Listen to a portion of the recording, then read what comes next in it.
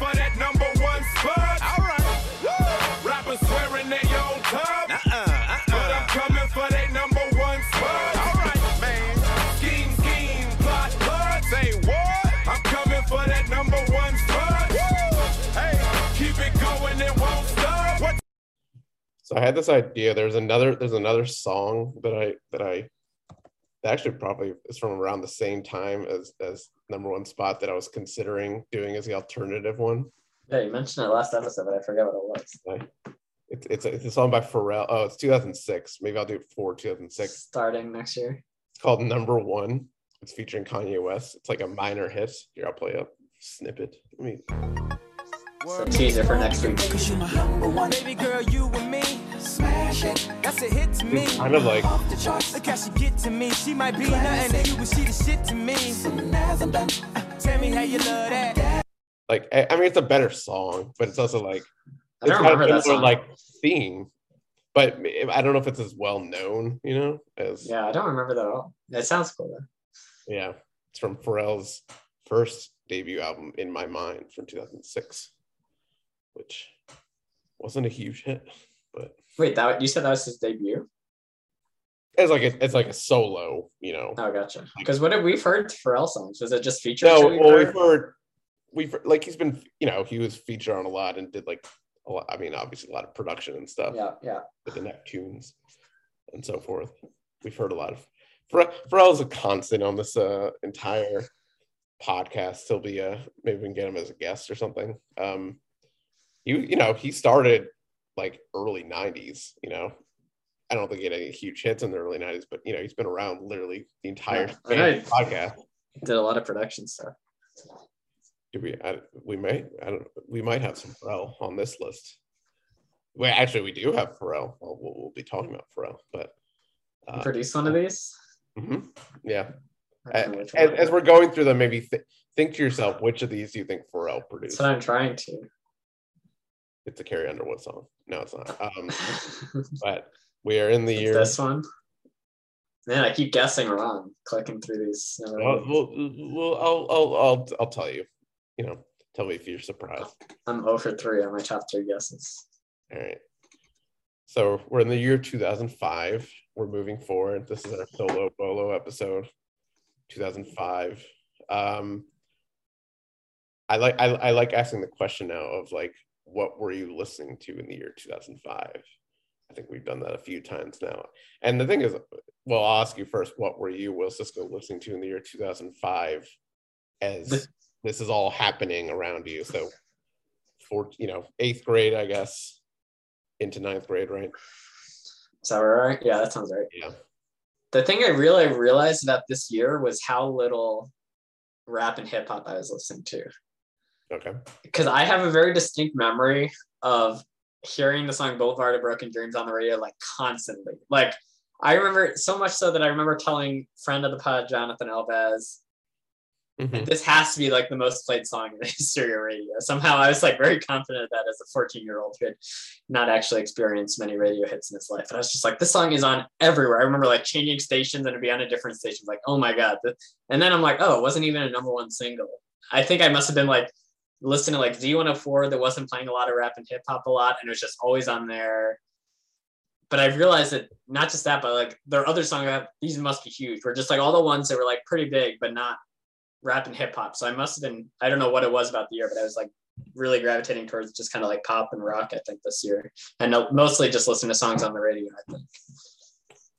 Yeah, I mean, I was thinking about this question, and I don't know why, like, because I think I was kind of transitioning into more rock stuff. Yeah. I always think of, I mean, 2006 was really like the next year was the year that I like distinctly remember like really getting into like certain bands, like, when I started to listen to the Chili Peppers and listening to Pearl Jam and like, all these bands that I, became, huge fans of. And I've, for whatever reason, very specific memories, tied to that year. But then the year before it's harder for me to say. Yeah, I mean, like, all these songs I remember hearing and listening to. Yeah, the Green Day album was big. I mean, that was Yeah. 2005. You know, I wouldn't say I was like a huge fan of it necessarily, but I certainly, you know, heard the hits, and you know, I guess just because, you know, of you know, us being friends and stuff, you know, knew the album, I guess, relatively well enough. But yeah, it's harder to say. I think this was kind of a transition year, and I will say, I mean, this was a year too that, like, going back through these number one songs, like, I think some of the nostalgia factor, for whatever reason, like, is starting to wear off a little bit. I agree. By that I mean, like, it's like, you know, going back in like the early 2000s or late 90s and hearing, like, you know, Backstreet Boys or Britney Spears or NSYNC or, you know, or Nelly songs, like, you know, I don't know. I guess because they're tied to, like, you know, younger years, like, there's more of just like a straight up nostalgia, like, oh, I haven't heard this in a while. I, you know, enjoy it. And this is kind of a year where, like, I'm listening back and like, oh wait, I don't like this song. Like, I didn't like the song at the time. I still don't necessarily like the song. Like, it's harder. I don't know. We can talk about with specific songs, but like, it was harder, I think, for me to be like super objective about it. With that being said, I do legitimately also think like some of the songs on this list were just not as good as like previous years' number one songs.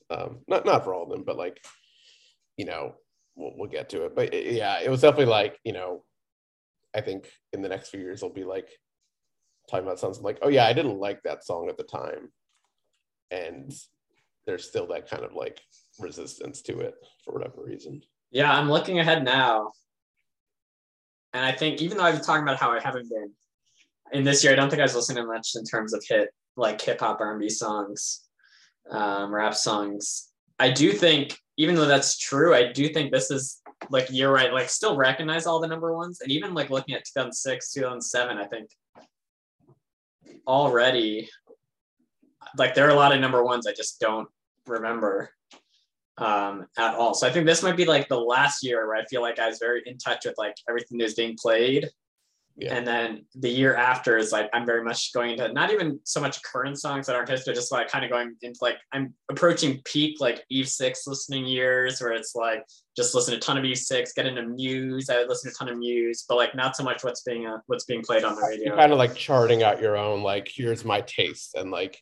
Yeah, exactly. Like, I feel like I'm not snobby yet. Like I'm not listening to kind of hipstery and like I was late. No. I was like, that's very much like college for me, but like, I'm still kind of, I don't know if it's snobbery or just taste or what, but I'm like, this is the first time where I'm like, I don't actually, yeah, I agree. I was like, I don't actually enjoy these number ones. I think starting like next year is a real push towards that. So this is kind of like the last gasps of me being very kind of with it and hip to like what's being played. And I do think a big part of it, we've talked about and joked a lot about, is like, this is the first year where we're like fully kind of separate, I think, from bar mitzvahs, which is where, at least for me, I got a lot of my like hip hop danceable, like kind of song knowledge from. Yeah. So we're done with that. Yeah.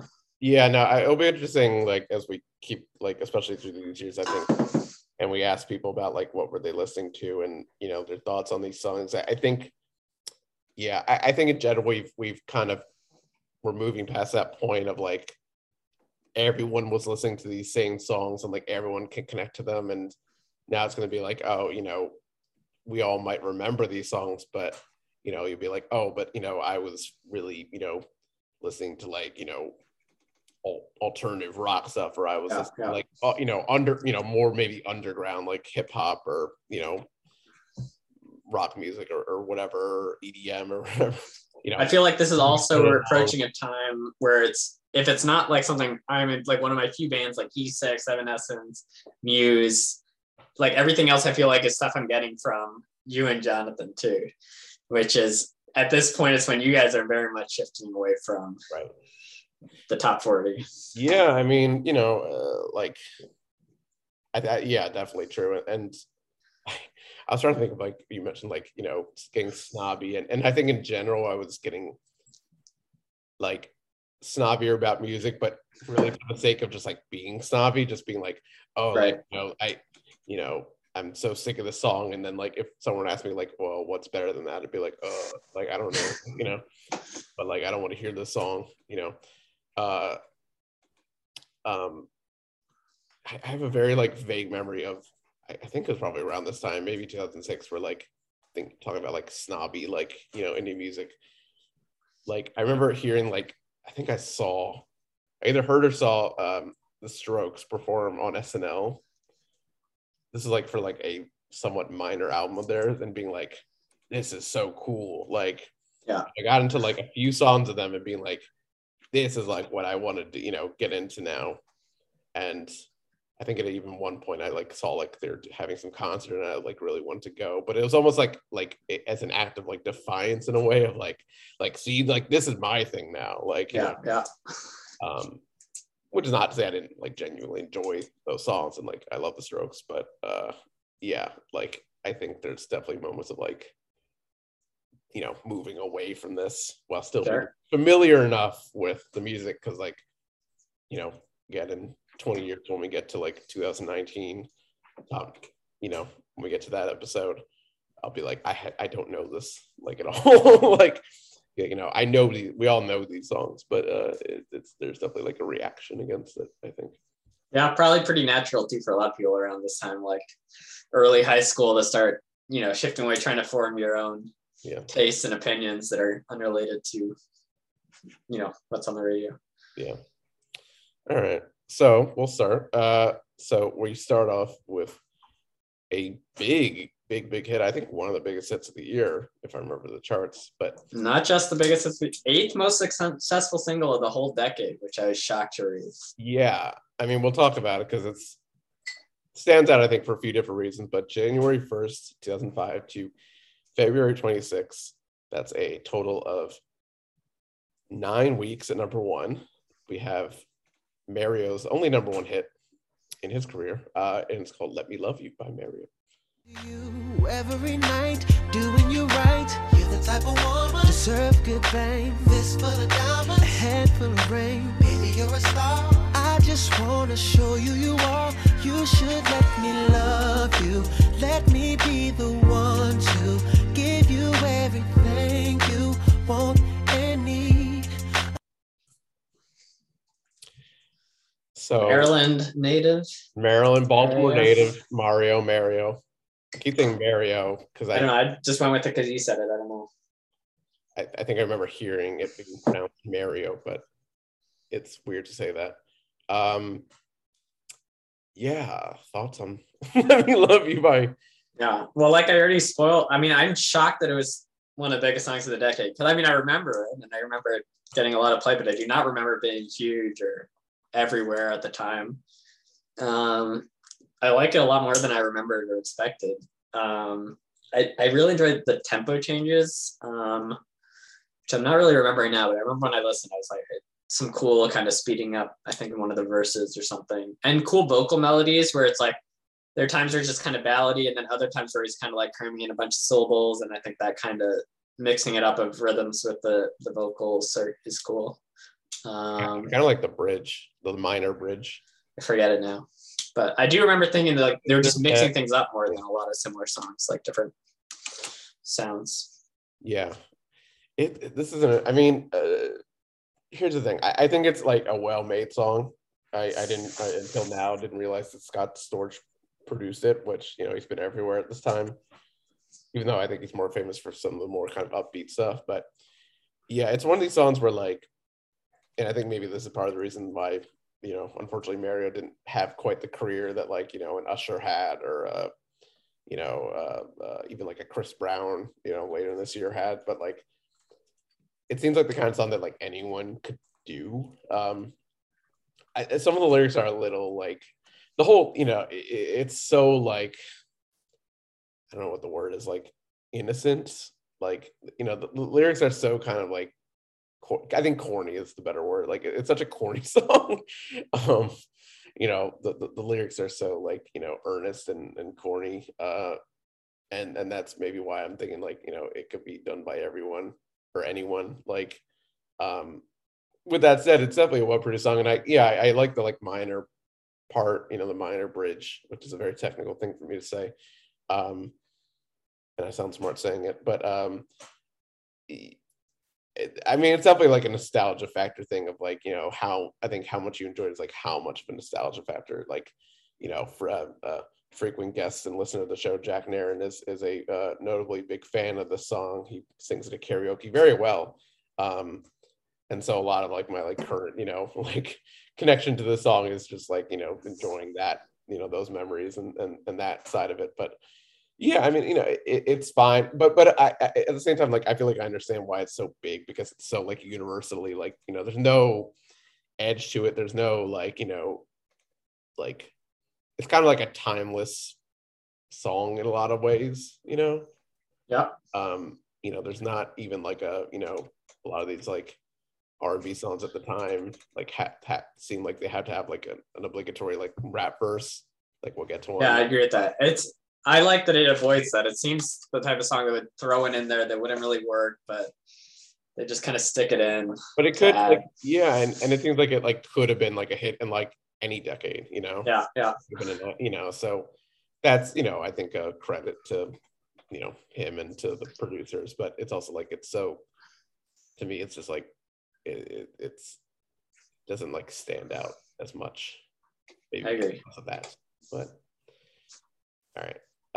We move on to March 5th, another huge hit. This is another 9 weeks. So between January and the end of April, we only had 2 number 1 hits, which is kind of crazy. I think this is maybe our shortest. Yeah, a lot of huge songs. Volume of songs. It's a short volume, but March 5th to April 30th, 2005, we have the return 50 Cent. We have Candy Shop featuring Olivia. I take you to the candy shop. I let you lick the lollipop. Go ahead, girl, don't you stop. Keep going till you hit the spot. Whoa. I'll take you to the candy shop. Yeah. One more taste of what I got. I'll have you spending all you got. Come on. Keep going till you hit the spot. Whoa. You can have it your way.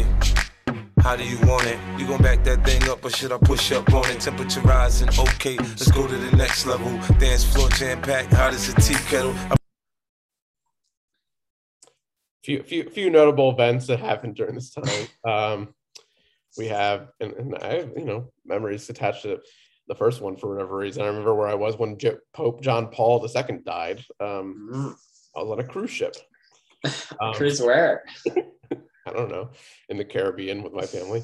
See, Nice. one and only time we've taken a cruise, and we've all essentially vowed never to do it again. Oh, really? I've never done a cruise, and Susan and I were vaguely looking at one for the future. Well, No? I could see you really liking it. Why did you hate it? I didn't hate it. It was just like being stuck on a boat. Like, Sure. I know that's the whole point, but it's like You just wish you were rather like on the beach or something. like I think the novelty of and we'll bring it back to 50 Cent in just a moment. The novelty of being on a boat wears off, or at least Fair. it wore off very quickly for me. Sure. And like, again, I was 13 or 14, but like, when all you're doing is like, hanging around outside by like, pool, which, there's little activities, but it's also like most people are either just like eating and drinking all day and like gambling all the time. So like, again, knowing my connection to like casinos, imagine like being at a casino all day, but it's on a boat and you can't leave. Like that's but again, maybe that's why you might enjoy it more. I think maybe only specifically because of like the casino Gambling. But Fair. like drinking all day, that would obviously be more fun now when you can do it. But I hope we don't lose listeners when I say this, but I'll just say like the crowd, the cruise like crowd isn't necessarily my favorite. So Sure. I can see that. that's very Yeah, I don't know if I would like it. But you Right. might like, yeah, you got to figure it out. We'll talk more off Yeah. pod. That'll be for our second pod. Yeah. Vacation Cruise reviews. reviews. So All Pope right, John Candy Paul Shop. hold on. I gotta. More Sir historical John facts. Paul died. The first YouTube video was uploaded. So how did you hear about Pope John Paul dying while you were on the cruise? I don't know. I saw it on TV, and I was Sure. like, okay, this is tied to me being on a cruise now. First YouTube video entitled "Me at the Zoo" was uploaded. Have you seen that? I've seen that. I have. It's like, and Nickelodeon Studios shut down permanently. Wow. Yeah. Nickelodeon Studios doesn't exist? I mean, Nickelodeon's still a channel, right? Yeah, but the They actual just don't do their own stuff. show, it's on Orlando, I guess. Gotcha. Home of frequent listener guests on the pod, Aton Hirsch. So Candy Shop, 50 Cent, Olivia. Big, this, I think even more than like Let Me Love You, this is a song that I remember being everywhere. I think it was probably the first single from that album. Like after, the first Get Rich or Die Trying album was like such a big, follow-up thing. Which I think is part of the reason, because I think the actual song kind of sucks. Just like it, I don't love like 50 Cent doing kind of like the sexual Right. like, which he's done a bunch of those songs, but it doesn't like I like 50 when he's either like making like big party records like in the club, or he's like doing kind of stuff that's more ingrained in like gangster rap and stuff, just because I think he just does those better. Like this is such like a trying to like I don't know, fit into an area that I don't think he's fits into as well. So Right. It is another Scott Storch song. Oh, I didn't realize. Yeah, he's everywhere. He's everywhere. This is like kind of classic sounds. Also, Fat Joe is a producer. Yeah, I didn't know that. But yeah, it's never the song that connected with me, and I'll talk about a song later that did. But this was like, at the time, I didn't really like it. It like the kind of the beat kind of just like repeats itself. Doesn't really go anywhere, it seems like. And yeah, just like it just, I don't know, doesn't do it for me. Yeah, I totally agree. I think when I think of 50 Cent, I think of the song, which I feel like is a disservice to him, because I think it's one of his worst songs. But maybe it's just because I agree with you, is everywhere. And I was hearing it so much. I feel like some reason I really think of this song when I think of 50 Cent. I think, and like yeah, just huge. I don't know, this is probably attaching kind of a false narrative to memory, but I feel like this is kind of, I talked about how I'm like losing interest in rap and hip hop around this time. I kind of think it was this song, kind of these types of songs, is driving me away from it for a bit. I feel like, I don't know if it's true with hip hop in general, but definitely rap. I feel like I really go in kind of like wave patterns of like when I'm really into it and when I'm off it. And I don't know if there's always good reasons behind it, but I do think kind of the trend of this song, and especially like these sorts of lyrics, it's kind of like pushed me away from it a bit, at least the mainstream rap that was on the radio a lot. Yeah. I think, it is interesting. Like he talks about how, what's the quote I saw? It's like 50 Cent says, quote, "I attempted to be as sexual as possible from a male perspective without being vulgar or obscene." And I feel like, which is not true. He is like pretty vulgar in this. It's vulgar, but I do think I give him credit for, and don't at me if I'm wrong, because I haven't like read the lyrics in depth, but from what I remember and what I heard in the song, it's like, I feel like he's being very explicit and kind of like vulgar in terms of like, this is what I want to do, but he's not being like, he's not like objectifying women, I don't think. Like he's not speaking to meaningly. Maybe I'm missing some key lyrics. It's more just like, here are all the things I want to do sexually. I'm like, I don't really like need to hear 50 Cent singing about this. Like maybe it's more respectful than some of the contemporary songs from the year. It's that, I think you're, at least with this song, maybe kind of, I know you're saying like it's, and I think it might be also like kind of specifically, like I wonder if like that was a motive of like, trying to keep this as like a big hit and make it appealing, like while not coming off as like too aggressive or vulgar. Like, yeah, I guess it's like, you can be explicit without being like, offensive, which obviously is totally like a big part of a lot of this music and like a normal thing. But yeah, no, I know what you mean. But actually, I would actually probably agree with what you're saying in terms of like hip hop at the time. And again, maybe it's just due to like us discovering other music. Yeah. It wasn't necessarily on the radio, but I think like looking at some of the big like rap hits from this time and kind of in the next few years, like I don't know, there's just something about this era and like big like popular rap music that just like it doesn't hold up for me. Like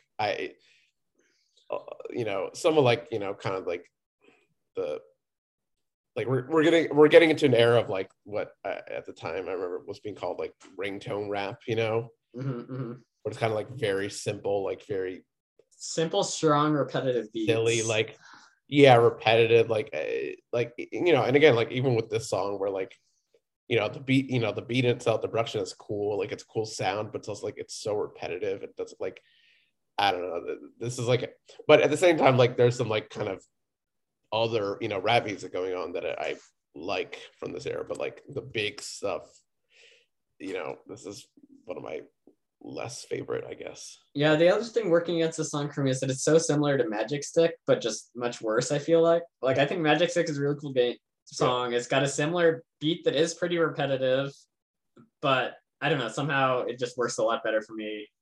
I don't know if I think the lyrics mix things up a bit more, and like there's more kind of variation in like the vocal melodies, and this is just kind of, I agree, just repeated. I agree. Beat and Lil Kim is just better than like Olivia. Not Olivia, just not as unique of a personality, but at least on this song. May 7th to May 28th, 4 weeks. Surprisingly, I thought it was going to be more, but we have Gwen Stefani's first song at number 1, Holla Back Girl. This my shit. All the girls stomp your feet like this. Few times I've been around that track, so it's not just gonna happen like that. Cause it ain't no holla back girl. Ain't no holla back girl. A few times I've been around that track, so it's not just gonna happen like that. Cause it ain't no holla back girl. Ain't no holla back girl. This my shit. This my shit. This my shit. This my shit. Really get a good. We got the first part of the song. Yeah. But, this is a song. This is a Pharrell song. Oh, I did not think to check this one. Okay, that makes sense now that I think about it. I can see that. He was even in the video. I remember he had a cameo in the video. I'm surprised. I mean, if we're surprised that like "Let Me Love You" was number 1 for so long, I'm surprised this was only 4 weeks, because this is a song that was everywhere. And I mean, all these songs were, but I'll kind of just start by saying like this was a song at the time I fucking hated. Like I just like and I think like that's what a lot of people's relationship to the song is, like just because like it was so purposely like stupid and like repetitive, Mm-hmm. I don't know about repetitive. It's got different things going on. Yeah. With that said, I mean, like, I certainly like it more now than I did at the time. Just because, I'm not hearing it every day. Like, and I think the whole marching band side of it is, again, like when you're not hearing it every day, it's cooler. Like, it's a more unique thing. And it is like, it was a cool kind of like, it wasn't a normal thing you heard at the time. So, that's the Neptunes. That's Pharrell like doing cool stuff that he always does. But I think that's really just that's the part of the song I can appreciate more. It's just kind of like the weird production, the whole marching band, drums and stuff like that. I still think it's a pretty annoying song, and I like some of Gwen Stefani's like solo stuff, and I like No Doubt in general, but it's still it's less annoying when you haven't heard it in a while, but there's stuff I can appreciate, but it's kind of a ridiculous song. Yeah, I mostly agree. I think I like it a little more than you. I don't really remember my opinion of it at the time, but it does seem like something I would get really sick of if I was hearing a lot. You don't remember? I don't remember how I felt about. I just don't remember if I heard a lot at the time. I probably did. It's the number 1 song, but I just don't remember it very Mhm. Or I don't remember my opinions of it very well. I remember it being around, but I mostly like it. It's a weird song.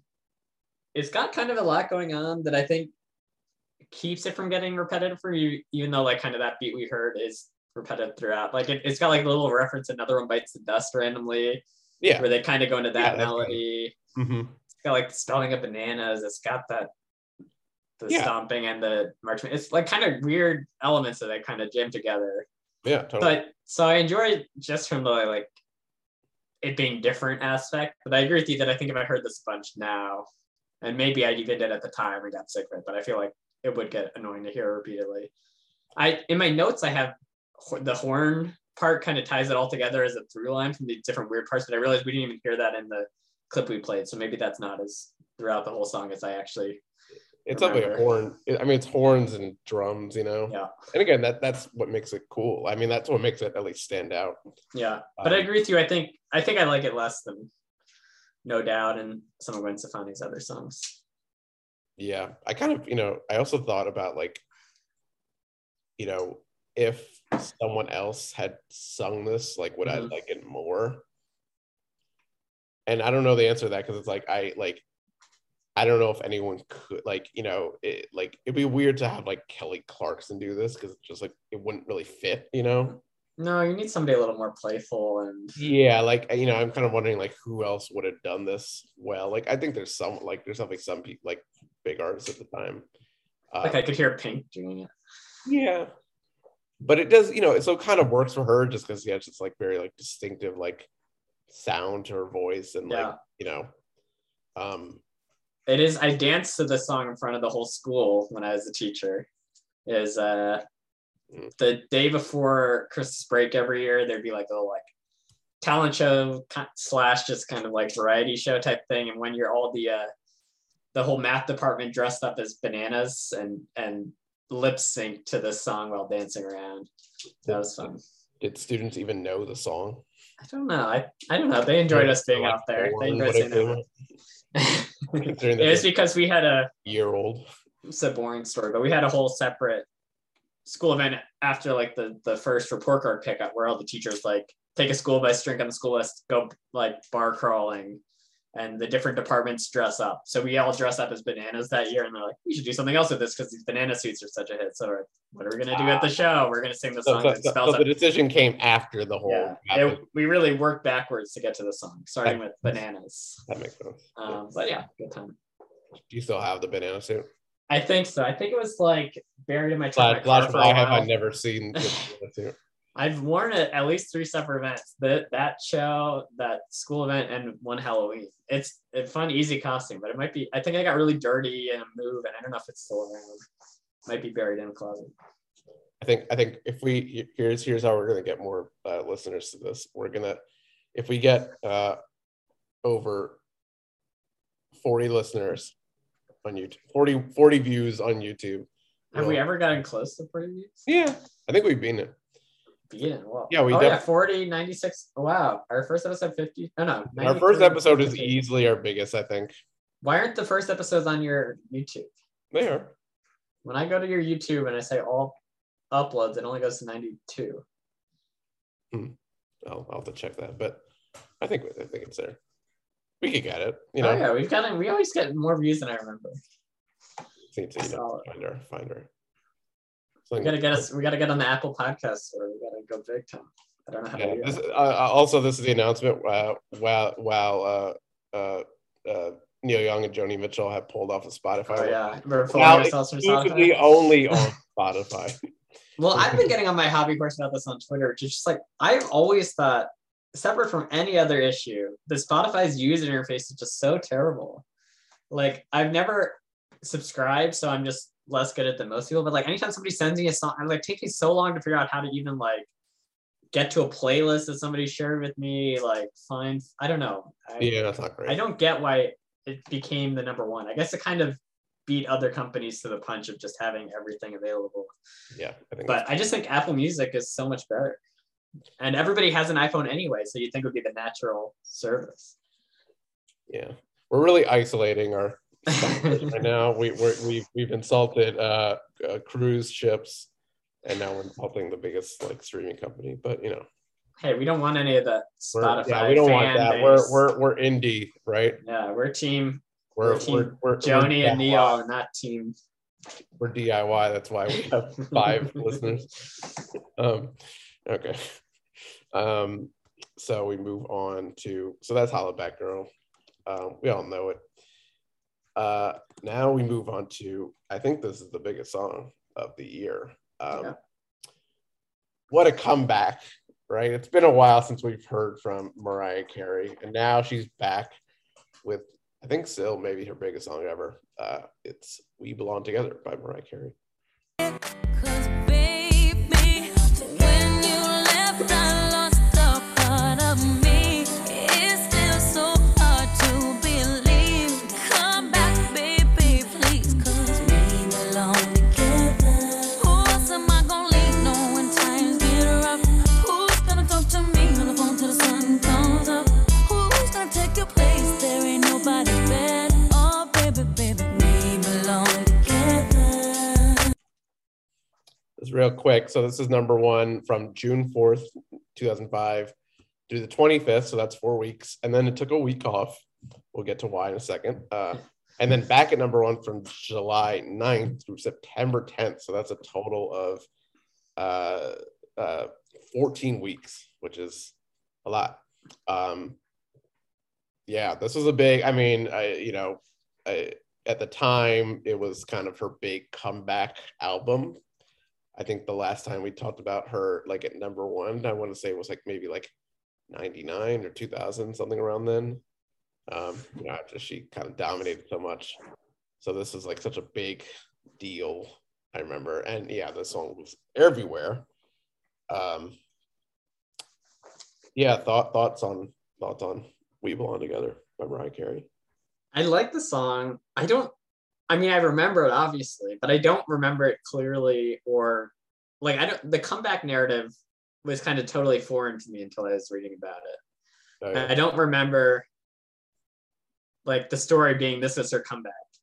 And it sounds like that was just a huge deal at the time that I was totally kind of unaware of. I guess, I don't know. I feel like I never had a strong connection to Mariah when I was like at the time. So it's just like, oh yeah, she's somebody who I like the songs but I don't really listen to. So I didn't notice when she was not around as much or didn't have as many hit songs. Do you remember, like, what was the song? Do you remember hearing the song a lot? Like, I remember hearing it, but I don't remember any opinions at the time. I enjoy it. I think I was surprised reading not just how the comeback but about how people are saying it's such a different sound for her. And I can kind of hear it, but it mostly doesn't sound all that different. But that seems to be like a very clear kind of reaction to songs. Like, man, she's like got a new sound. Like, this is new Mariah. She's big again. And to me, it's like it's a little different, but like it seems not that dissimilar to what we've heard from Mariah in the past. Yeah, I think her vocal rhythms are a little more interesting. Yeah, I feel like I'm using the wrong word, but it's kind of the same thing how I feel about "Let Me Love You," where it's like. No, I don't. She kind of tempo changes the wrong word because the backing track still has the same tempo, but like she'll like squeeze in more lyrics into the same few measures that she's doing another place in the song, and squeezing more syllables in, which I enjoy because I feel like she didn't do that a lot earlier on. It was more kind of the longer ballads, slower ballads. So I can see some differences and I enjoy them, but it just doesn't seem as dramatically different as the contemporary reviews make it seem to, people who know a lot more about music than I do. Yeah, no, I know exactly what you mean by a lot of that, because I think, well, this was produced, the song was, it's produced by a lot of people, but notably Jermaine Dupri, who's, famous for a lot of hip hop production.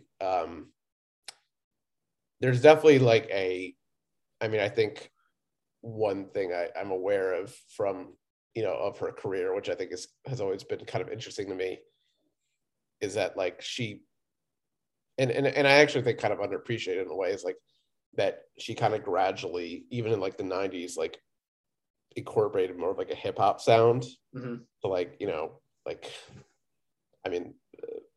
what's the song? Fantasy, which is like a big hit that we talked about, I think in like the mid 90s. Yeah, like 95 or 96. this wasn't the version that was number one, but like there was a big, you know, remix of it, which like remixing wasn't a huge thing. Right. It had, you know, Old Dirty Bastard ODB on it, which is like, what? Like that's crazy, you know, which in retrospect is kind of crazy to me because it's like, Yeah. you know, for like the biggest, you know, singer in the world to like have this like, you know, crazy dude, you know, crazy rapper like feature on it. And so like, yeah, Jermaine Dupri, you know, so it's like, it's kind of, I think part of the sound difference is like that there is some like hip hop element to it, even though with this song, like, I think with this song, it's not like, you know, this is kind of just like a straight up like classic R&B ballad type thing. Which I think, I mean, in a lot of ways, it's like maybe similar to like Mario, where like, you know, it's just kind of like timeless sound to it, which is maybe why it was so big. But yeah, I mean, with the phrasing, I know exactly what you mean by the phrasing. Like, and I think that's what I like most about it, which I didn't appreciate at the time. Is like, you know, there's this whole verse. Like, I'm looking at the lyrics now. I'll just read them. You know, where it's like the verse was like, "I can't sleep at night when you're on my mind." Bobby Womack's on the radio, and like she's referencing these like, you know, it's a very like specific like verse. You know, she's like referencing a few specific songs. And then she's like, you know, wait a minute, this is too deep. I got to change the station. Like, you know, it's like this kind of weird, like detour. And, you know, I think, again, something I appreciate more about Mariah Carey in general now, which is why, you know, let's say I'm more of like a, you know, casual fan than I would have been, is like that I know, you know, she writes her lyrics, like, you know, she, you know, and has these kind of like interesting little details. Where she's kind of like, yeah, she's packing a lot into that verse and like a few of these verses. But yeah, I don't know, like definitely at the time when this came out again, this was a song I would have said like I, you know, really just couldn't listen to anymore because it was everywhere and distanced myself from. And I still like, I like this. I do like the song. Like there are certain parts of like aspects of the song I really like and appreciate. I think one of it being the like the lyrics and the kind of the weird like rhythm stuff that you were talking about. And then there's like another part of it, maybe even the production, that I just like, it's so like bland to me. Yeah. It does stand out in that way where it doesn't have this huge in your face beat like a lot of the songs from the year do. Yeah, I mean, there's like, yeah, so there's just elements of it that I really like, and it basically it gets to me being like, I you know, I wouldn't say this is my favorite Mariah Carey song or like my favorite song of this period, but like I feel like I'm still like trying to like figure out whether I actually like the song or not, you know? Yeah. So it doesn't surprise you that this is, what did I see? This is the third longest number one in history. I think no. This is a very like case in point of what I was saying about how I think this is prime me. Like I'm still listening to music on the radio all the time, but I guess it must just be that I was very into Z104, which is the station I listened to in the DC area, and they must have been just playing very little hip hop and focus on rock and yeah, I guess pop too. But it was because 99.5 this must have been everywhere, which is the two stations I feel like everyone our age is listening to.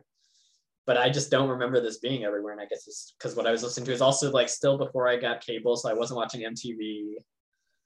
Yeah. So like, I mean, I was watching MTV. Like, I think there's at least another song on here where I'll specifically like my memory's tied to seeing the video on MTV. Yeah. This is like my last year before cable. So I still wasn't. Yeah. And so this is definitely like, yeah, for me, you know, end of middle school, early high school is like the peak of like me, you know, like, you know, being up late on a weekend. And like I can remember it was channel like 139. It was like an MTV station where they played like exclusively music videos, and I would like be like just have it in the background, like, you know, when I was watching TV. And like, yeah, that was definitely the peak of me like paying attention to like big music videos. So like I remember this music video very well. Did you ever watch I didn't watch this, but Prison Break, which I think was, I saw a fair amount of that first season, but not all of it. When I was on TV, I was watching. Well, so the guy, I don't remember his name, but they got the star of it, who I remember like, you know, had kind of like a skin, you know. Yeah, I remember the skinhead haircut. Yeah, he was like the big star of this music video, like, you know, like it was like, you know, them like getting married and stuff, like, you know, it was a whole thing. So I can kind of picture it very well. So you know Mariah more than I do in her life story. Would this have been written about a specific relationship or person? I don't know. I don't know the timeline of all of her no, significant relationships. I don't know. I mean, I just know that like in the context of it, it was like that, you know, she had kind of like, you know, been Like when was Nick? not as big. That was later, I think. Married in 2008, so they might have been just. Okay. They could have been getting going around now. Maybe. But yeah, I remember the whole like comeback aspect of it. Mhm. You know, the big like, you know, after years of being kind of off the radar. So we will hear again from Mariah Carey too. But we have our annual detour to American Idol. Yeah, really, it's just like the one thing you can bank on is always 1 week appearance. And spoiler alert, it doesn't end this year. Oh, really? I kind of thought it might be the end. I feel like this is when people stopped watching American Idol. I thought so too, but the same trend continues at least for another year. Wow. Do we have a Taylor Hicks cameo on the number one spot? We're gonna get it to Taylor Hicks had a number one song. Wow, that's shocking. Great. But we have July 2nd, 2005. We have the debut of Carrie Underwood, and the song is called Inside Your Heaven. The sun and the moonlight, all my dreams are in your eyes, and I wanna be inside your heaven. Take me to the place you come from, when the storm blows your way, and I wanna be the earth that holds you. Every bit of air you're breathing in, a soothing wind. I wanna be inside your heaven. Here's what I'll say. I like this more than the other American Idol songs I agree. that we've heard. I think by us like a notable margin. With that said, I don't love the song, but you know, all these American Idol songs we've heard, the Kelly Clarkson song, the Clay Aiken song. I don't remember the names at this point. No Maintain way. song, and now this, like, they're all so like over the top, like cheesy. Like it seems like they maybe were. I don't know if it's true. It's probably not true, but like it You seems like forgot a Ruben song in there. I think Ruben had one. no, not Really? Oh, I thought him and Clayton each had a. No, that's why it was surprising because Ruben won that year, but he didn't. Oh, Clay Aiken's lasted 2 years, so he's the exception. I mean, 2 weeks. Everything else, I think, was a 1 week You're probably right. Yeah. stuff. But they all seem like they're probably not, but they all seem like they could have been written by like the same person. Like they're all like these kind of like universal, like, you know, inside your heaven or a moment like this, you know, just kind of like, you know, like just, I don't even know how to describe it. Like, you know, just trying to appeal to the widest base possible, I guess. But I lied. So Clay Aiken and Kelly Clarkson each lasted 2 weeks. okay. And then Fantasia on is 1 week. So you can kind of see the gradual decline of Yeah. American Idol's influence on society. Yeah, and I think there's a few reasons why I like this one more. One is I just think like kind of the big like over the top cheesy lyrics, like for whatever reason, work better for like a country song. I think I could probably list like 2 Carrie Underwood songs, but I think listening back to the song, I can appreciate her voice. Like I think she is a great vocalist and like a great country vocalist, you know, like kind of like this timeless sound in her voice, which is probably why she won, and she's like a pretty big artist. Yeah, I don't know. I mean, the lyrics are so cheesy, but like, I just think it works better as a country song.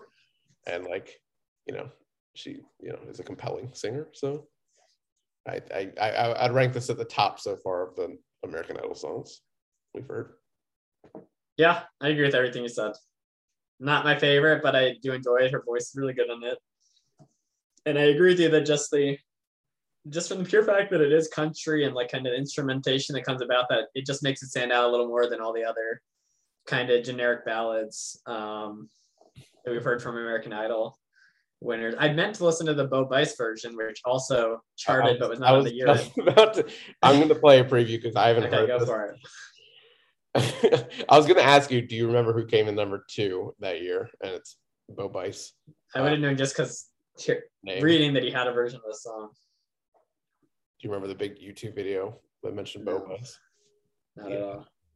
I'll send it to you later. But Sun in the moonlight. All my dreams are in your eyes. I wanna be inside your heaven. Take me. yeah, Yeah, it's just it worse. doesn't work as well. Like, I thought it might be good. Like I thought my memory of him was having kind of like a harder sound, but at least in that clip, it's just kind of a nasally generic. no, he would have. ballad singing. He would have like in any era. I feel like he would have like been like a big like hair metal singer. Mm-hmm, mm-hmm. I Yeah, think he was more of a rock guy anyway, so like it didn't work as well. I think he's an anti-vaxxer too. fair enough. That guy. Anyway, so that was a 1 week at number 1. Then we back to Have We Blonde Together at number 1. Yeah, it's like how did it How overthrow did We it Belong happen? Together when We Belong Together is like the biggest song, the third longest number 1 in history, gets overthrown like only a month in by Carrie Underwood. I mean, it's it's like we're still in the era of like, the big like 4 TV stations like have enough power that like the show was still that big Yeah. and people were still watching it like a lot. You know what I mean? Like it was still a kind of moment like that everyone had. Yeah, and they always do these safe songs that are uninteresting. So it's like, even with all the American Idol fans, it's like everybody wants to hear their big, debut single, but then nobody actually likes it enough to keep it going. Yeah, no, that's exactly it. And like, I think it probably still like American Idol's still on. I couldn't tell you any of like the recent winners, but like I've got a feeling that like it's probably the trend is still the same of like, Right. But But like they all have better songs soon after their debut American Idol produced song, and they never do as well. Like Before He Cheats is just a better song. I mean, right? And doesn't make a number 1 spot. It's like which Before He Cheats by Carrie Underwood. Oh yeah, no, that's a much obviously that's a much better song, but that doesn't become a number 1 because it doesn't have like the full momentum of American Idol on its side. It doesn't have the American Idol factor. It doesn't have like the this person just won the competition. Yeah, and like use this song to win, right? Isn't this? I know not all of them are, but isn't this like they competed by singing the same song on the last week or something? Yeah. So it's like, I mean, the entire show is basically resources and money put into this one song. And I think the whole kind of original, concept of the show was like that, the person who sings number 1 is like, essentially their prize is like they get this record deal, right. and they get all the PR of and the they get show the PR song. and like a lot of it's just like being put into this first song, and then it's like which makes sense because it's like if it's it makes sense for like the show too because it's like it's tied to the show, so it's like it's getting them more revenue or whatever. And then I think and it's advertising themselves like come be on this show, and if you win you'll have a number 1 hit. Right, exactly. So it's like it's advertising themselves. And I think too, like, I mean, at the very least with Kelly Clarkson, because I just know this from like knowing about her career, is that like for the first album at least, like it's kind of like I think there's a trend of like the the producers and the songwriters are like it's very much kind of to appeal to a wide base. At least that's how it was. And I think that's part of the reason why like Kelly Clarkson, like her first with like Since You've Been Gone and all those songs like were so big. But I think if I remember correctly, like she like later basically said like I had no input on this album and like wanted to like do something different later on the album that appears on Breakaway. Yeah. Oh wow, because that was gonna be part of my comments on my later on about how man, all these songs are great. Well, like I again, I don't know 100%, like, Sure. but I don't know, you know, I don't know if like she would say like, you know, that she didn't like the music, but I think I at one point read something where she said like, you know, she had like no input on it. She didn't like Gotcha. write any of the stuff. And maybe like if you want to do more of that, you can't really do that with the first, you know, like it's just, but like maybe that's also the reason why, you know. Yeah. So I may have spoken too soon about Before He Cheats, because while it doesn't get to a number one spot like this song does, it does end up as the number 6 song of 2007. So it was huge. I mean, it was huge. I didn't realize it was that big. yeah. Oh yeah. But Jeez, yeah. I think The Wheel was big too. Yeah, which is a song I don't really remember. I need to listen to that. Well, I will for next. Yeah, it'll probably be next year. Okay. September 17th to November 19th. Again, a huge run another. of, this is the longest run, 10 weeks at number 1. The song of the fall, if you will. Well, not longer than. Not longer than Mariah Carey, but still. We have Kanye's first number 1. No, second number 1. We have Gold Digger featuring Jamie Foxx. Fars girls, you got a flock. I can tell by your charm and your arm, but I'm looking for the one. Have you seen her? My psychic told me she have an ass like Serena, Trina, Gina, for Lopez, 4 kids, and I gotta take all they badass to show biz. Okay, get your kids, but then they got their friends. I pulled up in the Benz, they all got a bin. We all went to den, and then I had to pay. If you fucking with this girl, then you better be paid. You know why? Take too much to touch her. From what I heard, she got a baby by Buster. My best friend said she used to fuck with Usher. I don't care what none of y'all say, I still love her. I think you're right the first time, and I think it is his first number 1, right? No, we talked about slow jams. Yeah, but I mean that wasn't credited to him as a feature. Well, yeah. I mean, it's not as like, you know, specifically attached to him. Sure. Yeah. Thoughts on Gold Digger? I really like it. I think, like, I remember being sick of it eventually at the time. Like, I feel like it was just everywhere. So this one kind of goes against what I was saying about how I feel like I wasn't hearing hip hop. I think this one kind of, I don't know if breakout's the right word, but it was like, it seemed more ubiquitous than others just because I feel like it was played in a lot more different contexts than some of the other R&B hip hop songs on the list. I mean, I think the sample is great. Like, even though it's not a sample. Wait, but there's a part that is sample, right? I was always confused by this. I think there's something that comes directly off the Ray Charles track, even if it is mostly Jamie Foxx kind of replicating it himself. But go ahead. Jamie Foxx is essentially replicating, you know, I Got a Woman, but I think there might be like part of his hook, maybe a word changes. I don't remember. I'm sure there's an easy way of finding out, but yeah, I think So here I'll just read. Go for it. It says, Gold Digger includes a sample of I Got a Woman by Ray Charles, as well as an interpolation from Jamie Foxx that was recorded due to uncertainty about the sample getting clearance. I see. Which is like something that Kanye had done, like not exactly the same, but like he with Through the Wire, or no, wait, no, not Through the Wire, with Jesus Walks. With All Falls Down. Oh, right.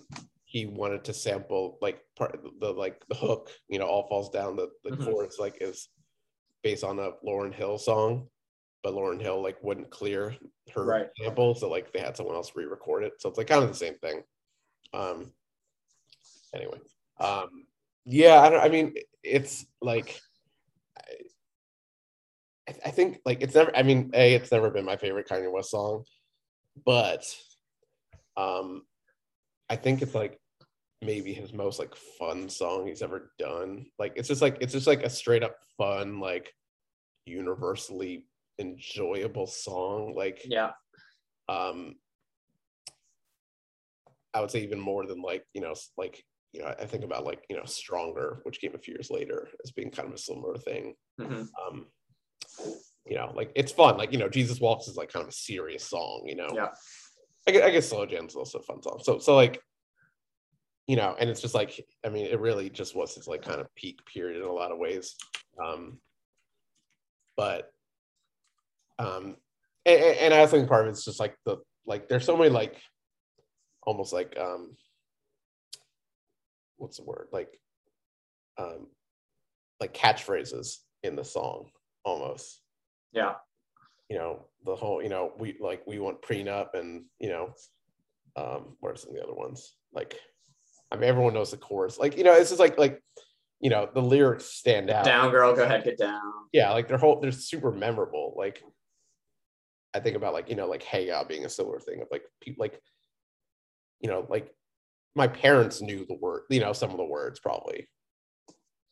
I don't know, that might not be true, but like, you know, I probably. Oh, because I feel like parents love Jamie Foxx, and then all of a sudden he was singing this hit song, and it's like, oh, yeah. So like, it's like, even though it's like, I mean, like this is not as like, you know, when you actually think about the lyrics, like maybe like we shouldn't be having kids sing along to this. yeah. But it is so catchy, and it's just like it's a fun song, and like, you know, moving forward with Kanye West, just kind of, you know, more just like controversy, you know, piling up on top of him. Like, while he still makes great music for a long time, like this, I think, is kind of the period where it's like he's like everyone likes the music. You know. Yeah, I totally agree. I mean, like going back to like episode 1, like my claim is that like the pop songs that really resonate with me are the ones that make you want to sing and dance. And I feel like this is one of the only ones from this list of number ones that checks off both boxes for me. And it is just so catchy. Like, yeah, there's just something about it that's just like, it really kind of sticks with you, the melody, the like interplay between Jamie Foxx and Kanye West parts. And I think that something that's like true about this song is true about most of my favorite Kanye songs is that like he gets you this beat that feels so big and in your face, but also like when you listen to it is very kind of simple and minimalistic. Like, oh yeah, this beat is just like, I mean, it's his trademark, I feel like, but it's like this beat is, it's like mostly just like claps and like a very kind of simple drum machine rhythm, but there's like something about it that like it's just really kind of like driving the song forward and in your face, and it just like doesn't need much to keep it interesting. I mean, the beat itself isn't really based on like the, you know, whereas like, yeah, I feel it, like Through the Wire, right? Like right. That the entire really song, like the beat of the song, everything is based around this sample of you know, Shaka Khan song, you know, the Through the Wire. I think it's called Through the Wire, which is like, you know, cool in a lot of different ways. But like with this, like, you know, the Jamie Foxx part, like that's really only for the chorus, you know, it's the hook. But like, yeah, the actual like beat, like that's all like, you know, it's kind of a classic hip hop beat in a lot of ways. So I love that this entire album, the Late Registration album, that the fact that one of the main producers is John Bryan, who like is most famous for doing like Paul Thomas Anderson movie scores and like producing like Fiona Apple and Amy Mann and Elliott Smith, like, you know, like it's so out of left field, you know, which again, like I think just why that's one of his best albums. But yeah, I mean the song itself is like I think it's hard to like kind of deny it. I think it's just a fun hit song. Like, yeah, I feel like a lot of my favorite Kanye beats are just take a great sample, or in this case like Jamie Foxx doing a sample, and then just like a very minimalistic beat behind that sample, and it just all works really well. And I feel like maybe this is looking at the song with like today's context, but I feel like all the best Kanye was like just before he got a huge ego. Like you could tell he was like very sure of himself and like knew he was great, but he wasn't putting that cockiness into his lyrics at the time. Yeah, no, exactly. Like it worked. I mean, yeah, I think that's true. Like it works when you know, the music you're making is like, you know, something that pretty much everyone loves, like, you know, that he was making at this time, and be like, you know, the music he makes now can be like really heavy, like, and it's like, you know, I think that plus the ego factor, it's like it makes it less appealing. Like with this, it's just like, you know, kind of just fun, great, original, you know, hip hop music. So this is the only number one that was in consideration for my top 5 that did not get there in the end. Interesting. Okay. Speaking of musicians who have gotten increasingly more controversial over the course of their career, we go to Run It, Chris Brown. song that I was shocked to learn came up at number 1. November 26th to December 24th, 5 weeks at number 1. Chris Brown. Let me make sure I have the right version. You got friends, they hop out and you hop in. I look fly and they talk in. The way you drop makes me wanna pop. Is your man on the floor? If he ain't, let me know.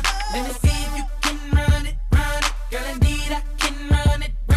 Is your man on the floor? If he ain't, let me know. Let me see if you can run it. Girl, indeed I can run it. Come here, you see. Two events that happened during this period. Angela, is it Angela Merkel or Angela Merkel? I think Merkel. Angela is right, but I always Angela have said it Merkel. wrong. I don't know. Anyway, she actually no, that's incorrect. That was Gold Digger. Never mind. She became a chancellor. Do they have term limits in Germany? Yeah, I mean she's not gonna be. Someone else was elected recently. Yeah, but she was there for a while, right? Yeah, I guess But like it's longer not- than 8 years. longer than the US. So my memory of the song, this is specifically tied to watching MTV, and specifically, if I remember correctly, again, shout out to Comcast cable. Channel 139 was regular like MTV stuff. I don't remember. 140 was like MTV2. I don't remember what 141 was like MTV like Spanish MTV. 142 was MTV Jams, which played a lot of like hip hop and R&B stuff. And I specifically remember having the channel on, and this video came on, and I hadn't heard the song before, and I remember it kind of like not paying attention, then like hearing it and being like, this sounds like a big hit song, like, you know, like who, like what is this? Who's Chris Brown? Like this sounds really catchy, you know, like not necessarily like, you know, being like this is my favorite song, but I remember just like being like, it seems like a big song to be playing on this, you know, this random station. With that being said, I was really surprised this was number 1 because I don't remember being like huge. But I guess it was bigger than I thought. Produced by Scott Storch, which makes a lot of sense because the beat is very much in that vein of his, you know, like Candy Shop and stuff like that. Yeah, I mean it's a catchy song. I mean, you know, it's a very catchy song. It's fun, like, you know, it being kind of his, I think, debut single. It seems like the kind of thing that, like, you know, you hear and you're like, oh, this guy's like this young kid, like he's really talented. This is a catchy song, you know. I don't know. I think it's like it's a well-made song, but it doesn't really stick with you quite as much. I think like the Joel Santana verse is kind of pointless. It's kind of what I was talking about earlier when like kind of like the obligatory rap verse, like it doesn't really do much. But yeah, I don't know. Like most of my reaction when I was listening to this was like, how was this like, I can't believe this was number 1. Like, because some of his later songs are catchier in my opinion, but this one's like, it's fine. Doesn't do too much for me. Yeah, I mostly agree. Again, I think this is a song that I think my lack of memories of it is especially tied to like not having cable and not, because I was thinking back and I think that the idea of music videos kind of shaped what I was listening to a lot at the time, because I feel like leading up to this year and including this year is probably like peak like my jealousy of friends with cable, because it's like I want to watch all these cool music videos people are hearing about, and like I would see them a lot, you know, and as a friend's house, it's probably your house, we would watch MTV sometimes, but like for myself it was like something I was missing out on. And then like I remember watching some music videos online, but like this is like YouTube had just started, like we mentioned already, so it wasn't like the easiest to find those online. It's like you'd find, I don't know, MTV.com or something, load up a clip, it would take a while. I was getting a lot of my music besides the radio from like LimeWire at this point. It was like slow enough downloading songs, so I wasn't downloading music videos. Yeah. So it's just like I had a big gap of like music videos. I think something like this where Chris Brown is such a great dancer is probably a lot of his numbers of being number 1 is boosted by MTV probably. Play and things like that. And then by the time I got cable, which is only like a year or two later after this, then I had shifted away from mainstream music enough where I wasn't interested in watching MTV. So I kind of like had that window where I just missed the phase of music videos when they were very influential on trends and stuff.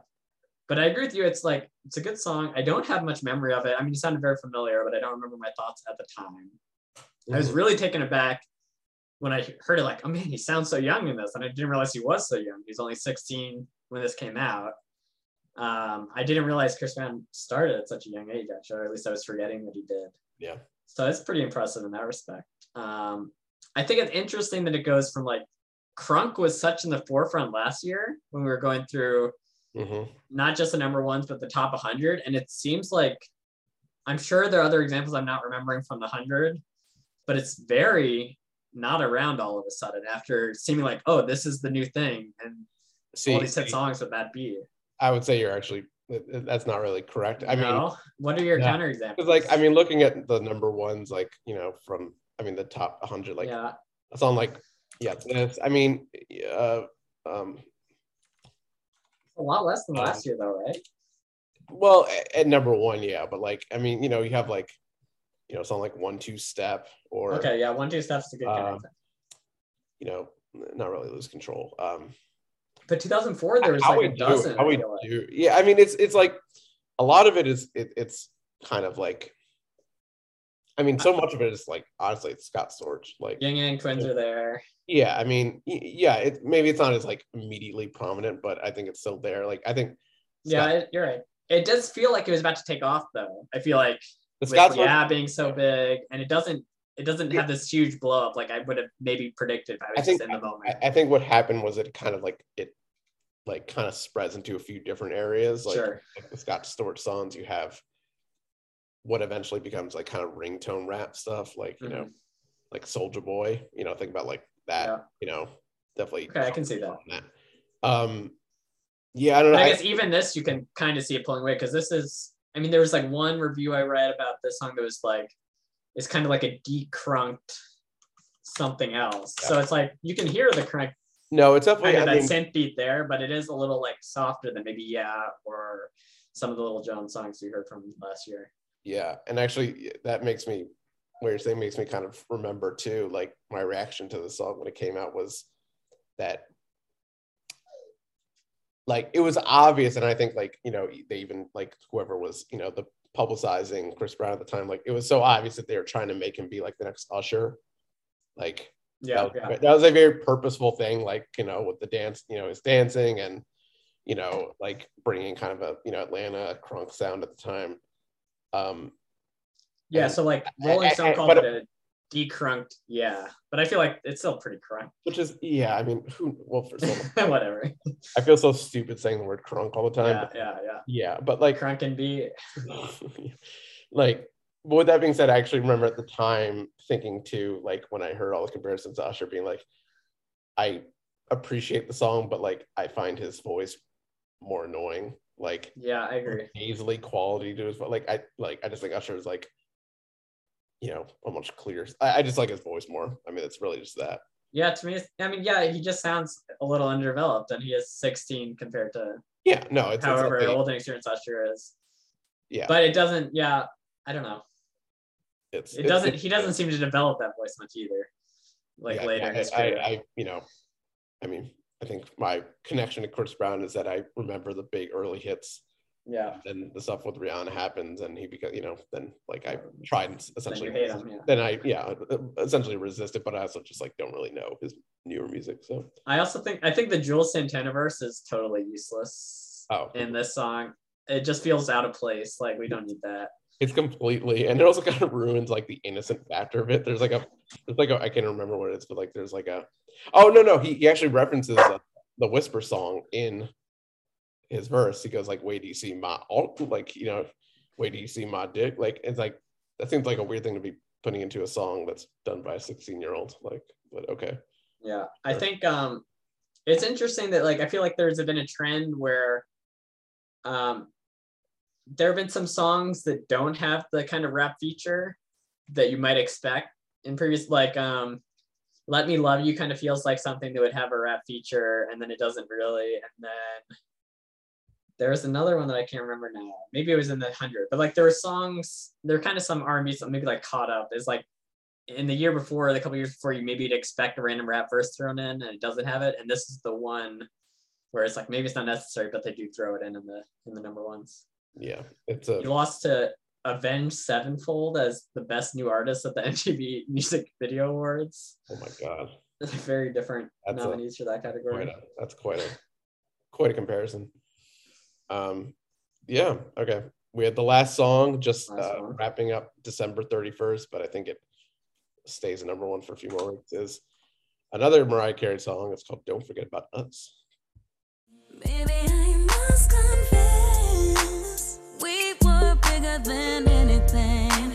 Remember us at our best, and don't forget about late nights, laying in the dark and waking up inside my arms, boy. You always be in my heart, and I can see it in your eyes, you still want it, so don't forget about us. I'm just speaking from experience. I'll just kind of jump in. I'll say my thought is, and actually listening to it again, I just kind of had this thought, but like, it's very similar in a lot of ways to We Belong Together. Like, it just, I don't think it's quite as memorable or hooky. But like the production, I mean, again, this is another Jermaine Dupri song. Like, I do like the production of these songs. Like, I like that there's kind of like a noticeable beat to this song. You know, I like the chorus. I kind of like, this is like a very minor thing, but you hear very faintly when she's singing the chorus, you hear like her own voice too in the background be like, don't forget, like, you know, we're saying like, don't, like these little things that I think kind of, and I like the kind of piano, like it's a classic like R&B sound, but yeah, it's just like, it's very similar to We Belong Together. And I don't think it's as memorable. Like, even the theme of the song is very similar. I remember the name of this. Like, I remember like when I saw this number, I'm like, okay, I remember the name of this. I don't remember how it goes, you know? So yeah, maybe that's part of it too. Yeah, ditto what you said. I think it feels like We Belong Together was so big that any follow-up was going to be a number one song, and people were so eager to get more Mariah at this point. But yeah, not my favorite. She does a breathy voice, which is never my favorite Mariah Carey singing style, which she avoided in We Belong Together. I think, you know what I realized, like the other thing I think too, and I think this is why that album was so big, is that, you know, her voice isn't as like crazy good, I think, as it used to be at this time, like just that comes with age or whatever. You know, so she's not doing like huge like vocal runs or anything. Like, she kind of like, she'll like occasionally she will, but like, you know, it's like her singing in the song is very like somewhat understated, I feel like, which I actually think which works probably because, like, you know, she's keeping with like kind of the laid back like element of the beat and stuff. So, you know, I think it works. It's just, you know, it's not as like memorable to me as some of the other songs, but it was good to revisit, I guess. Yeah, 2005. Do we want to get to our picks or just, you know, general thoughts on 2005? I think we've already talked about it, but, you know, there's definitely like a, you know, again, hip hop kind of being like the big element to a lot of this. Even the R&B songs, there's like elements of it, but yeah, I don't know. Any other thoughts? If you No, I think I kind of covered. Yeah. And more of that same trend of like the alt rock, pop rock songs that are like still there in the 100, but they're very much not able to crack kind of the mainstream trend of the. It's like the only way to break into this hip hop R&B rap is to be like American Idol contestant. Otherwise, you're not getting a number one song in the year. Yeah. All right, let's get to our picks. So you want to start or should I start? You go first because I got a bunch of honorable mentions that I think you might cover in your top I'm just five. gonna, I mean, I have a bunch of honorable mentions. I'm not gonna go through all Yeah, of let's get quick because my dog wants to yeah. walk too. The one honorable mention I do want to bring up is and I actually thought when I was gonna make this list that this might be my number one, but it wasn't. But it's a song. It's called "One Thing" by Avery. That's my number 6. It's this one thing that got me tripping. It's this one thing that got me tripping. You did this one thing that so made me feel it. It's this one thing you did. It's this one thing that caught me slipping. It's this one thing. I won't do the whole song, but yeah, it's a really cool, catchy song. I remember at the time loving it. I think it got a lot of like critical attention, just because it's kind of like a cool, upbeat song that is a little different. Like I think Pitchfork loved it. I think it's just the production is really cool. I like Amory is a little bit of a one-hit wonder, so I kind of wonder if like if someone else did it, if it would be even bigger. But it's a cool song that I just remember liking at the time a lot. So my number 5 is which I'm putting in is T.I. and the song is called "You Don't Know Me." Yeah, but you don't know me. You be hating and I see why, cause you don't know me. I think it's time I made a song for niggas who know me. I graduated at the streets, I'm a real OG. I've been trapping, shooting pistols since I stood both feet. So while you niggas acting bad, you gon' have to show me. Hey. Yeah, I mean, like T.I. becomes really big in this year and like next year. But this is kind of what I'm talking about with like, I like, they're like huge rappers that become really huge over the next few years that during this time are kind of like a little underground, like T.I. and even like Lil Wayne, like was still kind of considered like, beneath the mainstream, and then they get bigger and their songs kind of get maybe a little bit more like mainstream sounding, but I don't know, this is a cool song. Yeah. It's a great beat. Number 4, to talk about a song that here's my relation to the song. If you were asking me at the time, I would have said I hated the song. In reality, I liked the song. So I'm lying. And now I think it's just a great song. And the song is "Sugar We're Going Down" by Fall Out Boy.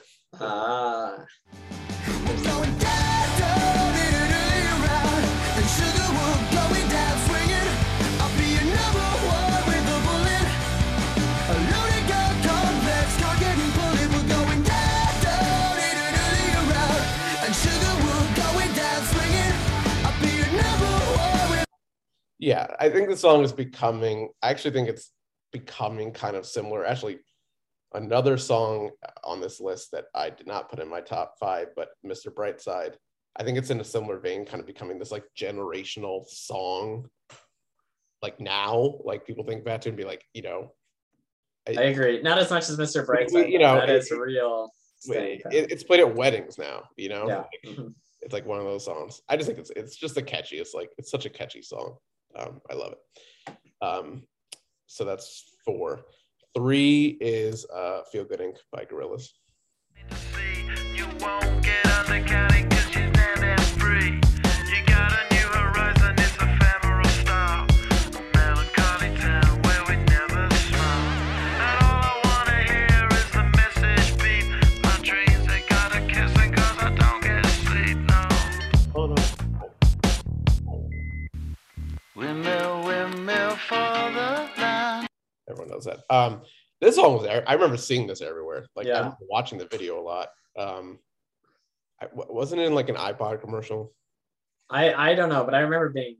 It wasn't it was a big like do you remember those old iPod commercials with the like silhouettes of the people? Yeah, dancing. Definitely on one of those. So it was like a big song, and Gorillaz. Feel Good Inc. This is the song, if you'd ask me just looking at the list, what would be in your, this is the one I'd be the most sure about, and then it didn't end up in my top 5.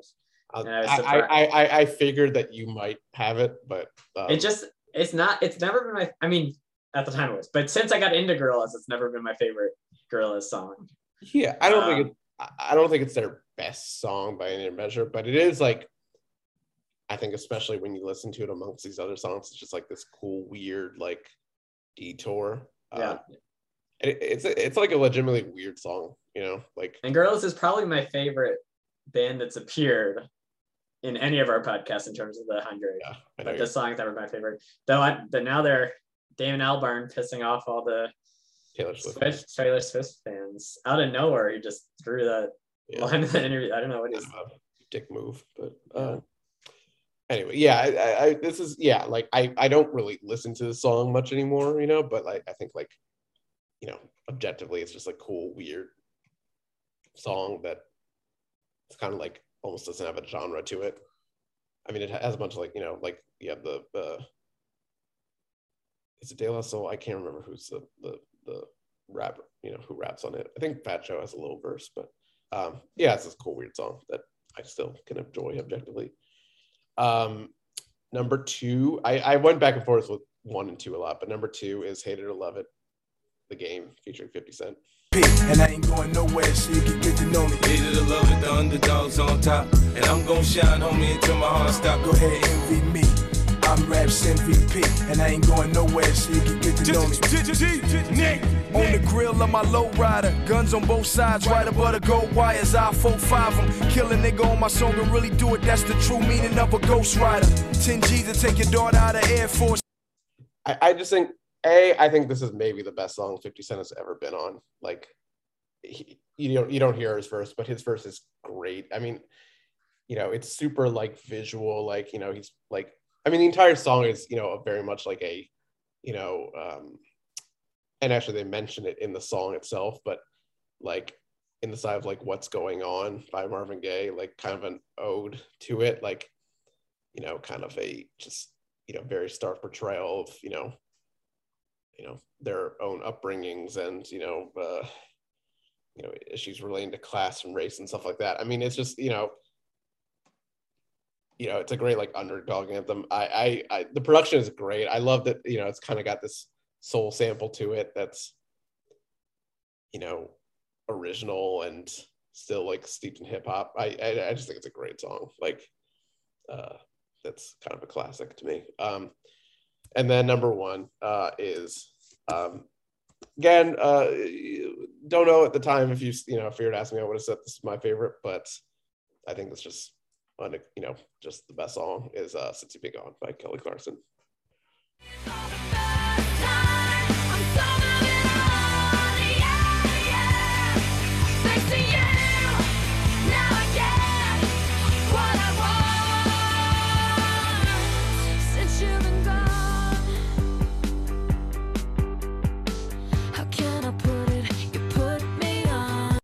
Like, let me just say, I really wanted to put Hate It or Love It as my number 1, but like, this is just the catchiest song. Like, it's great. The chorus is huge. Like, it's just like the perfect like pop song that has the rock element to it, but it's just like so immediately catchy and great. Like, I kind of compare it to like a song like Call Me Maybe, you know, where it's just like, you know, you can't resist. Like, the hook is huge. Like, it's just it's a great pop song.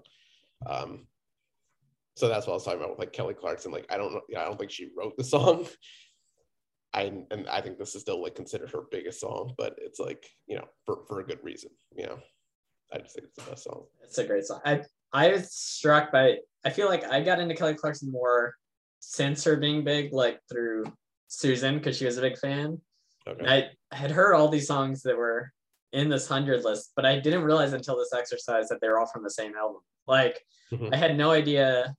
What is it? Like, Breakaway, Behind These Hazel Eyes, Since You've Been Gone, obviously. Yeah, it's like, man, that was just a stacked album. And Susan was telling me stuff about like how like she doesn't feel much ownership over this album, because I think it was like a lot of different hands were in the pot, and it wasn't as much her vision as some of her later stuff, which she also had great songs. But man, just so many great songs on this one. And I was surprised this wasn't a number 1 song, because it feels like it would have been, but yeah, you know, maybe it came out like during the Mariah Carey Stronghold of the summer. That might be it too. No, it came out under 2 before. Yeah, it does feel like a huge hit. Maybe it's just because it was on the board between like 2 years. I mean, you know, it's like we go through this podcast and like there's songs that were number one for the year that weren't number one. Right. It's interesting. No, like it's just like this like weird arbitrary thing. But I mean, if you're asked like what's a bigger song, this or Run It by Chris Brown, I think everyone would say this, Yeah. Yeah. I mean, and people would say Mr. Brightside, but so much of it is staying power. When we're thinking about today, I mean, like Yeah. Mr. Brightside is charted on this list in the UK. I think 2017, 2018, 2019, 2020, 2021. It's still like one of their biggest songs every year. Yeah. No, it's that's true. Yeah, all the time. So your honorable mentions. Yeah, let me just throw out a ton. Feel Good Inc., like I said, if you just show me this list, I've been like, no matter what, that's there. But I didn't put it on there. Like I said, not my favorite Gorillaz. Numb Encore, I thought you would have on there. And I considered it, but I don't know. That's an album I listen to a lot. Right. It wasn't as great as I remembered it when I listened to it. I mean, it's still a cool concept, obviously. Boulevard of Broken Dreams, I almost threw up there, and I was going back and forth between that and Holiday. I like both those songs, but didn't make it. Baby I'm Back, I don't remember liking, but I really enjoyed it when I listened to For This. It came really close. The Baby Bash song. Yeah. Gold Digger is close. And These Mr. are all Brightside. These are all honorable mentions. And Mr. Brightside came very close to putting on it, but I Oh wow. Okay. okay, my number 5, a song I've always liked since it came out, and there are a couple of these actually. I guess especially this one that's a clear counterpoint to when I say I wasn't listening to much hip hop at the time. But 1-2 Step by Sierra. Yeah. Let me find it. Yeah, that was a song I did enjoy a lot. I really like this song. Just so catchy. It really makes you wanna. This beat is Outrageous, so contagious, make you crave it. Jazzy made it. So retarded, top charted. You're okay that she includes that word in the song. I mean, no, I'd rather she didn't. But Ever since the day I started, strip my stuff and yes, I flaunt it. Goodies make the boys jump on it. No, I can't control. This was the era of pop stars including the R word and yeah, Black Eyed Peas. and unfortunately has not aged well. But yeah. anyway, yeah. 2004. I mean, my number 4 was there's like a string of like ballads by boy bandy type bands that I like. I did not put Maroon 5 on my list. I didn't put Daughters by John Mayer on my list, but I did Okay, put. can I guess? Can I guess? Yeah. Does the artist name start with a J? No. All right. What's that one? What were you gonna guess? Never mind. I thought you were gonna say Jesse McCartney. Oh, I like Beautiful Soul. I considered that one, but I went with Just the Girl by what is that? The Click 5. That was like a number 8 or so for me. That's just, it was so much better than I remember. Yep. I'm glad you mentioned that. It's a song that at the time I did not like. Yeah, I agree. And I like it now. strange as it seems. She's the one I'm after. 'Cause she's bittersweet. She knocks me off of my feet, and I can't help myself. I don't want anyone else. She's a mystery. She's too much for me, but I keep coming back for more. She's just the girl I'm looking for. So tell me why you like this song. I don't know. I was gonna say, like, I can't put my finger on it. I don't know exactly what makes it stand out from, like, I don't know, Fall Out Boy, Maroon 5, Justin McCartney. I couldn't put my finger on it, but there's just something seems more interesting and less kind of old and been done, boring, and I don't know if it's the. I don't know. Don't ask me. I don't know. I think the reason, I mean, this is at least for me, but I think listening back, and again, maybe this is just because we know more music than we did at the time, is that it's very much like a classic, like power pop song. Like it, you know, I'm trying to think of like, you know, what are I mean, this is again, like just me, like basically restating stuff that music critics say all the time, but like, you know, a band like, Yeah, but that's the whole podcast. I know. That's true. But, you know, like Cheap Trick, you know, Yeah. like, you know, like a classic, like power pop band where it's like, they're a rock band, but their hooks are so big and like, you know, almost like, you know, sugar pop, like classic 60s songs, like that. I think bands like that have gotten more like, you know, critical love that maybe they did at the time. And I think it's, you know, so that kind of falls into that. But I think also too, like, this band and the songs probably like lumped in at the time with like, yeah, like Fall Out Boy, Green Day, like, you know, just all the big rock bands. But I think it's just, you know, it's less like, you know, punk or emo and more like, you know, pop. So I agree. it's worth mentioning as I play the song on iTunes, which I do for all the previews, and you go onto their home screen, and what artists are they featuring on their home screen? Neil Young and Joni Mitchell. And it specifically says Neil Young like lives here, Joni Mitchell like lives here. Like, look, these are two of my favorite artists of all time. It's just funny to see, like, iTunes is embracing them now. Like, okay, cool. It's time to get us Spotify. Look, if there's a Joni Mitchell, Neil Young like revival happening, just do a joint tour together. God. Okay. Number 3, and I could have very easily put this number 1, is Since You've Been Gone. I agree with everything you said. I don't need to rehash it. It separates itself from the others good songs of this album. It really elevates itself. It kind of gets bigger and bigger throughout, and there's like one chorus where she lets loose. Number 2, Beverly Hills by Weezer. Oh man. Okay. Did you consider this one at all? No. It's on my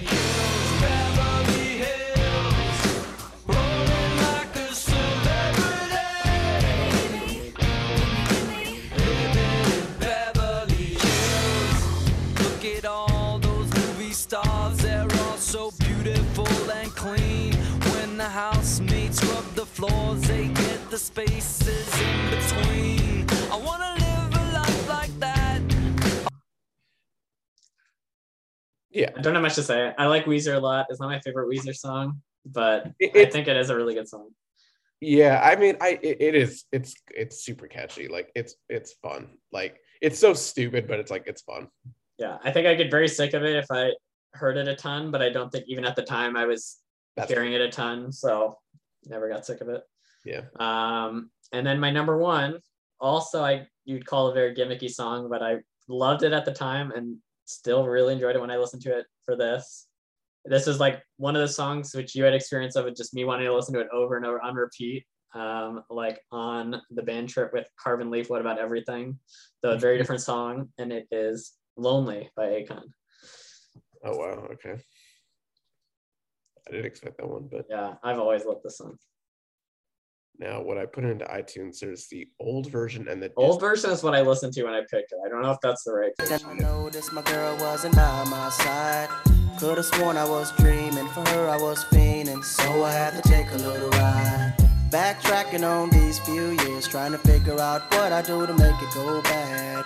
Cause ever since my girl left me, my whole life came crashing, and I'm so lonely, Mr. Lonely. I have nobody to call my own girl. So lonely, Mr. Lonely. I have nobody. Yeah, so I've already expressed my love of the pitched up vocal samples. It's got the Mr. Lonely by Bobby Vinton sample, which I think is really fun. And the thing I didn't remember is that just like even the verses, the chorus is what stuck in my memory, but even the verses I just really enjoyed. I like Akon's voice. He did the feature on what's it called, Baby I'm Back, which I enjoyed and consider putting in my top 5. I don't know. He's kind of everywhere. Song. He's kind of everywhere this time. Yeah. I was not expecting that. I kind of remember you were into that song, but not as much. But yeah, I mean, Akon's. I mean, he's becomes huge over this period. Yeah, he's kind of everywhere. So, all right. I want to watch the rest of this. Let's wrap it up. He said the Bengals are recording this on. Wow, they took the lead. Yeah. All right, I gotta walk my dog. He's freaking out. Okay, let's play a song by Akon as we go out. A different song. I think this is actually on next year, so we'll be back in 2000. Convict. Ex-dealer used to move